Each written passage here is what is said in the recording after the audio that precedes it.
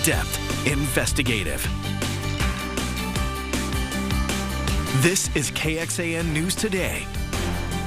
Jury selection is set to start today in the trial of a man accused in a mass shooting on 6th Street.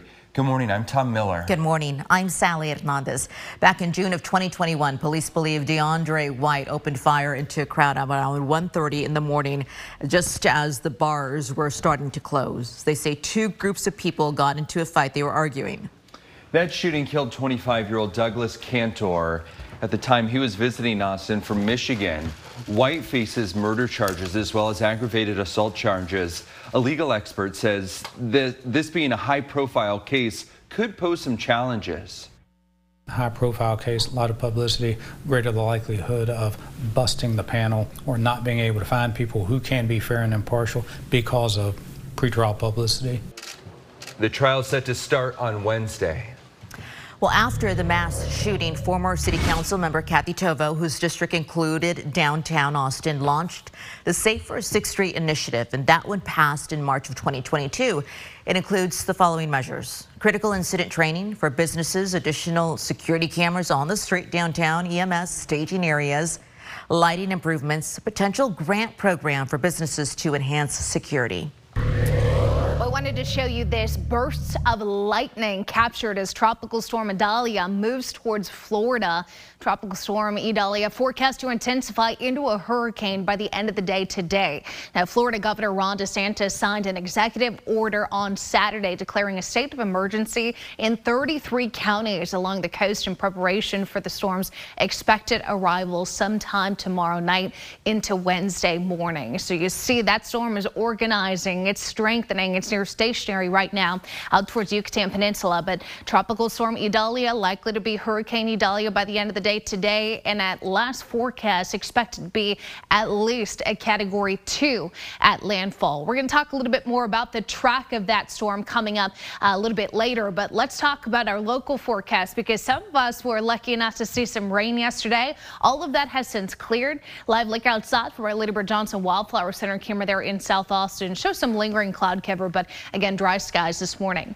Temperatures are in the 70s out there. It is noticeably cooler compared to what we had yesterday. Those temperatures are down anywhere from 3 to 10 degrees as we now sit behind that weak cool front here. Temperatures this afternoon, again, on the relatively cooler side. Not that 100 degrees is cold, but considering we hit 109 yesterday, that 100 later today, I think will also be a noticeable drop. There's a good 20 to 30% chance of an additional round of storms today, but I'm going to be honest with you, it's one and only round of storms we've got in the entire 7-day forecast. So I'm going to time that out for you.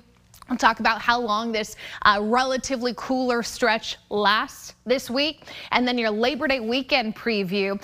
Still going to be pretty hot, but we'll talk about whether or not we're going to be dodging any rain showers for the holiday. Details coming up in your first morning forecast. Kristen, thank you. Investigators in Jacksonville, Florida, and a grieving community continue to search for answers after what police say was a racially motivated killing spree. This happened inside a Dollar General store. A gunman walking in there killing 3 unsuspecting black victims. NBC's Jay Gray looks into the continued investigation and the shooter's intentions.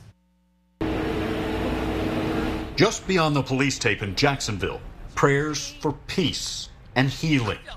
Persons who simply said, "I'm going to the store and I'll be right back," never left the store alive. And families' hearts are broken. And our community is shattered into pieces. Broken, police say, by this man, seen in surveillance video walking into a Dollar General store where he gunned down 52-year-old Angela Carr, 29-year-old Gerald Deshaun Gallion, and 19-year-old A.J. Laguerre. Murdered, investigators say, because of the color of their skin. A motive apparently outlined in a series of writings by the alleged gunman uncovered just after the attack. Portions of these manifestos detail the shooter's disgusting ideology of hate. Plainly put, this shooting was racially motivated and he hated black people. Adding to the overwhelming pain in this grieving community. The division has to stop. The hate has to stop. The rhetoric has to stop. If, many say, the healing has any chance to begin here. Jay Gray, NBC News, Jacksonville. Back in our area, Leander police are asking for your help after a deadly crash on Saturday. They're looking for witnesses, one after the drivers fled the scene. The wreck happened before noon at the intersection of 183A, Toll Road, Frontage Road, and Hero Way. 2 people died. 4 others went to local hospitals, including Dell Children's. Leander PD is asking anyone who saw the crash or has dash camera footage to please contact them. Today marks 60 years since the March on Washington for Jobs and Freedom. In 1963, about 250,000 people gathered at the Lincoln Memorial to push for racial and social equality. Of course, for many, the day was headlined by the iconic words of the Reverend Dr. Martin Luther King Jr. as he laid out his dream for the country. And coming up this morning on Today, Craig Melvin sharing the story of another iconic face in that crowd. Edith Lee Payne had a literal front row seat to history, captured here in this photo that has been called by some the face of the March on Washington, but until recently, she hadn't been identified. We have more work to do. There's more to be done. That's how you honor him, not by recognizing him on April 4th when he died, not by recognizing him on 1963 or the anniversary of the March on Washington, but every single day make a difference, make a commitment to make a difference in somebody's life to make it better. And today shares her story and her recollections from that day and the inspiration she hopes Dr. King still has on our society. The Hayes and Dripping Springs school boards are meeting today with school safety in mind. Both need to figure out how to comply with a new state law requiring all campuses to have armed security. That law goes into effect Friday. If schools can't make this happen right away, they can ask for some more time to come up with an alternative plan. 3 U.S. Marines killed in an aircraft crash off the coast of Australia while they were there in the first place. KXAN investigates why a veteran believes the state agency isn't following the law and how it's keeping him from following his dream. Good morning, everyone, and happy Monday. It is August the 28th. The live look outside from our camera over at the Lady Bird Johnson Wildflower Center in Southwest Austin. This morning, investigators are busy still trying to figure out what happened when 3 U.S. Marines were killed in an aircraft crash off the coast of Australia. Total of 23 Marines were on board that aircraft when it went down on Sunday. Military leaders say they were flying in support of a routine training exercise. Exercise Predators Run is a multinational military training. It involves more than 2,000 troops from 5 countries. 5 other Marines went to the hospital in serious condition. Why the weather may mean restaurants and food trailers are seeing fewer customers this summer. And the Red Cross is struggling what it says it needs more of to handle the increased calls for help. Well, for the first time in a long time, the Texas Rangers do not have at least a share of first place. More on that coming up.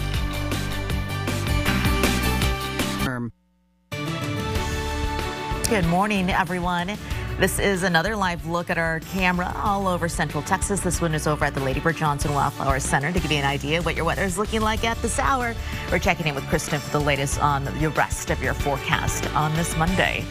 Area restaurants and food trailers are feeling the summer fatigue of their foot traffic. The Texas Restaurant Association says they're seeing a 1-2 punch here coming from our triple-digit days paired with higher food and labor costs because of inflation, and it's leading to fewer customers, impacting businesses' bottom lines. That impacts everything from consumers not wanting to go out. It reduces capacity in those dining rooms, and it also reduces that patio space. You can't sit outside right now, no matter how hard you try to make it comfortable. So there is something you can do to help. Businesses are asking customers to continue ordering takeout or to post about them on social media to help support them during this heat wave. I went out for dinner on Friday, and we were sort of on the patio waiting to get in, and, you know, as those minutes are ticking by, they really add up. They do. Yeah. You're like sitting in there sweating by the time you get your cup of water. Yeah, it is. You got to be mindful of what you're doing outside, how long you're spending outside. Let me show you what's going on with your forecast today, because technically the heat's going to get a little better today, but we're still hotter than where we should be for the end of August. Clouds and radar kind of showing us in between rounds of rain, if you will. We've got some of those storms and showers still lingering out towards that Texas-New Mexico state line, and rain on the flip side on the eastern state line, but right now dry skies here in Central Texas. Live look outside our Palms car wash camera there in Northwest Austin showing dry conditions, a little bit of cloud cover left over from yesterday. Temperature-wise, doing just fine. We're sitting comfortably in those mid to upper 70s. In fact, these are actually pretty close to normal for us. 77 right now, feels like temperature closer to about 79 here in the city. Later today, we're getting back up to the low 100s, but most of us will probably hover near 100 and not get too far above it, courtesy of some slightly cooler air sitting on top of us and another round of rain. That rain chance at 20 to 30%. So you'll notice as I put your temperature forecast into motion, we'll probably hit those highs a little earlier today than what we typically do. Typically those highs come between about 4 and 6 p.m. But I'm thinking with the addition of those rain chances today, temperatures will be a little cooler, courtesy of some rain-cooled air with the showers and storms. Let me show you what that storm coverage could look like. Putting this into motion here, nothing this morning. Getting into the lunchtime hour and early afternoon, you see those storms and showers kind of quickly go over us. These won't last very long. They're not going to impact everybody, but we've got a little disturbance up to our north that's going to help promote those rain chances today. How much rain could we see? Not a washout, but a few hundredths of an inch to a quarter of an inch on top of what we saw yesterday. I know not everybody got the rain, but some areas did pick up close to an inch. I'm not expecting flooding. I'm not expecting severe weather today. In fact, I think the ground's going to be able to hold all of this, but I'm almost hoping for a little bit more. What I'm showing you right now is actually one of the more generous models with the coverage, but we'll go with 30%. The rain chances here at home not influenced by the tropics. Tropical storm Idalia right now is almost near stationary towards the Yucatan Peninsula, but this is the new National Hurricane Center cone. So you're seeing this for the first time with me. Now you'll notice they are expecting it to strengthen into a Category 3 storm. So this is significant. That is a major hurricane making landfall anywhere along the west coast of Florida between about Panama City and just north of Tampa by the time we hit tomorrow night until Wednesday. So if you've got friends and family in this area, you got to give them a call. They need to be preparing now, because by the time we hit tomorrow, it'll be too late. You'll also notice this is expected to wrap around and include portions of our southeast states like Georgia and South Carolina with heavy rainfall as a Category 1 hurricane, if not even a tropical storm through the week. So big things happening in the tropics. 7-day forecast, 100 here at home. 30% chance of those spotty to scattered storms and showers around midday, early afternoon. Those clear as the sun sets. And then for the rest of the week, it's just hot and dry. Forecast high down to 99 tomorrow, but that will be the coolest day, relatively speaking, of the next 7, because we get right back into the triple digits Wednesday, and we'll hold on to that 100 or hotter afternoon high all the way into the back end of the work week and upcoming Labor Day weekends.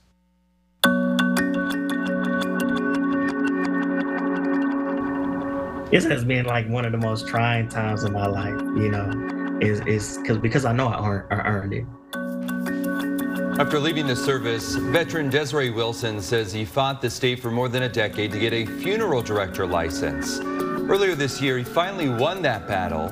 He had the license taken away months later. Now, KXAN investigator Mike Rush shows how the interpretation of state law could impact veterans trying to get into many professions requiring a license. Desiree Wilson does things many of us can't or won't. Not only did he sign up to serve our country when he was 20, but he also took on a daunting task. I love the saying that we don't serve because somebody died, we serve because somebody lived. Wilson was a mortuary affairs officer taking care of fallen soldiers. Close to 3,000. Sailors, airmen, Marines. less of a job and more of a ministry, he calls it, one that was recognized with an Army Commendation Medal noting his outstanding knowledge of mortuary affairs procedures. His military records show his duties stateside and overseas included embalming, dressing soldiers, placing them in caskets, and shipping their remains and property home to family. He considered it his honor. You get the chance to go through their personal effects, read the letters that they didn't get a chance to send home, look at the pictures in their wallet. When Wilson left the Army after serving for nearly a decade, he came home to Texas to pursue his dream of becoming a funeral director. Little did he know that he would end up in a years-long battle with the state agency that issues funeral director licenses, the Texas Funeral Service Commission. Wilson argued his extensive military experience should replace the requirement for a mortuary science degree.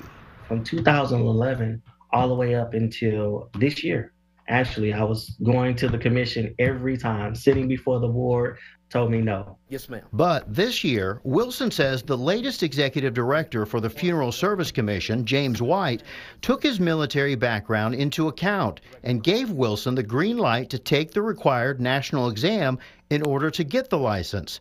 Texas law states, notwithstanding any other law, a state agency that issues a license shall credit verified military service, training, or education toward the licensing requirements. Wilson passed the exam on the first try and in May got his license. But just 3 months later, in early August, Wilson says the executive director had bad news. The commission was reversing course. Wilson would have to relinquish his license or risk having it revoked. With no due process offered to defend himself before the commission, he reluctantly gave it back. You know, I was crying, snotting, sad. I was just heartbroken. It tore me up, to have to relinquish a license, like I said, that I wasn't given. I actually earned. Executive Director James White would not comment on why Wilson could no longer have a license, but in a statement to KXAN Investigates wrote, "Decisions are made with careful attention to statutes and agency rules." Madam Chairwoman, members. But if there is confusion about the state law, it's not coming from this man. The bill credits apprenticeship and training requirements for licenses if a veteran learned that skill in the military. This is State Senator Jose Menendez in 2015, testifying about a bill he wrote that became law that year. Regarding military service members, veterans, and spouses, it states, in part, the executive director of a state agency may waive any prerequisite to obtaining a license after reviewing the applicant's credentials. Menendez wrote to KXAN Investigates, "It's my hope that the leadership of the Texas Funeral Commission allows Sergeant Wilson to continue working, especially since he passed all the required exams." Just like a soldier, if you tell us no, we're going to continue to fight. That mindset is one reason Wilson did not give in and go to mortuary college years ago to get his license. And he says he'll keep fighting for himself and for other Texas veterans looking to get into any profession requiring licensing. If I concede now and just go along with it, I'm not going to make it any better for anyone coming behind me. Mike Rush, KXAN Investigates. Wilson says he's considering protesting at the state capitol with other veterans if the commission doesn't reverse its decision. This story came to us through a tip. If you have something you think KXAN should be investigating, send an email to reportit@kxan.com. This is KXAN Sports, brought to you by Thomas J. Henry. Good morning to you. It is game week for the Longhorns. Texas and Rice on Saturday afternoon at 2:30 at Royal Texas Memorial Stadium. Later this morning, we'll hear from Coach Sark and have that for you later today right here on KXAN. Major League Baseball, this AL West race is turning upside down. Rangers taking on the Twins after snapping their 8-game losing streak on Saturday, trying to make it 2 in a row before they continue the road trip. JP Martinez home run, his first as a big leaguer, and then Jonah Heim, his 15th of the season. That's a grand slam. It's 5-0, but the Twins get back in it with one swing of the bat with the bases loaded in the 6th inning. Royce Lewis, a grand slam, so it's 5-4. Rangers trying to close it out, but Aroldis Chapman could not do it. Donovan Solano punches one into center field. That scores the tying run, and they play and they play and they play a little bit more. Finally, they trade runs until the 13th. bases loaded, and Jonathan Hernandez, a 4-pitch walk. That's it. Rangers not in first for the first time since April 8th. Seattle's in first. Meantime, the Astros trying to pull even with the Rangers as they close out their series in Detroit. Kyle Tucker, his 26th home run. They go back-to-back in the 7th, including Martin Maldonado. They score 17 runs, so the Mariners lead the Rangers and Astros by a game. Astros headed to Boston. And at Moody Center, Austin Gamblers, Gambler Days. They get their 3 nights of bull riding at home, and that is Ezekiel Mitchell aboard Haymaker. And Mitchell, the Rockdale Cowboy, hangs on, and that secures the victory over Oklahoma. The Austin Gamblers are in first place with just 1 loss, and big weekend there. They get a couple of weeks off before they continue their season. Back to you. Roger, thank you. Simone Biles is waking up with another record this morning. She was amazing last night, and she won her 8th U.S. championship in San Jose, her first title since that 2-year break from competition. Sam Pejak, the NBC sports analyst and former Team USA gymnast, weighs in. The fact that she's paving the way and really showing, hey, this is what it takes to stay in this sport in your late 20s. And I think that that's really cool. And we're going to see a lot more people following in her footsteps after this. Biles became the oldest woman to win a national title since USA Gymnastics began organizing the event in 1963. By the way, she's 26 years old.